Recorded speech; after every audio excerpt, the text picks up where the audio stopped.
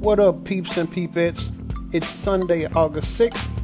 My name is B. Hill, and welcome to the JMO Podcast, where each week I'll discuss various topics from sports to politics and everything in between.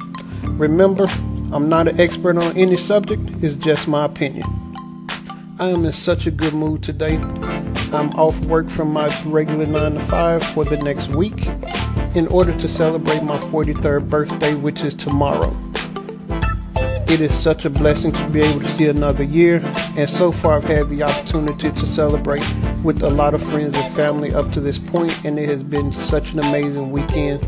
I'm very appreciative to everyone who's helped me celebrate, and I only assume it's going to continue throughout the week.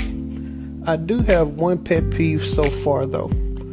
On Friday, I went to the movies to see The Dark Tower, and the particular theater I went to allows you to pre-choose your seat.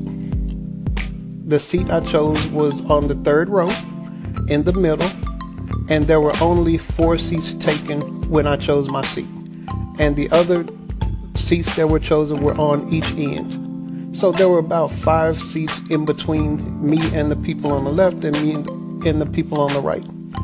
Once I arrived at the theater, someone had chosen the 2 seats right next to me, when there were still available seats where you could have left at least one in the middle.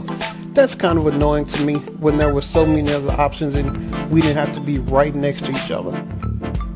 And then the person to my immediate right continued to check his phone throughout the movie. That is very, very annoying. I'm not sure if anybody else feels that way, but that's just my opinion. As for the movie itself, I thought it was okay. On a scale of 1 to 10, I would give it a 6.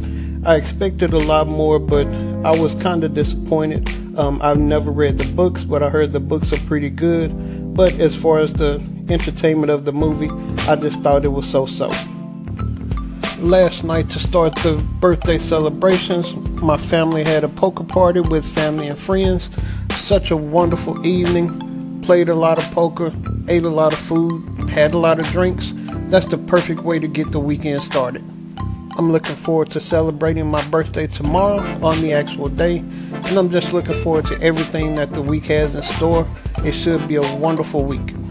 I'm also excited that football season has finally started.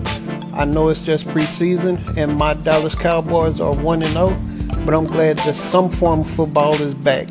Now I can look forward to my fantasy football draft and look forward to the regular season. I am surprised that Colin Kaepernick has not been signed yet.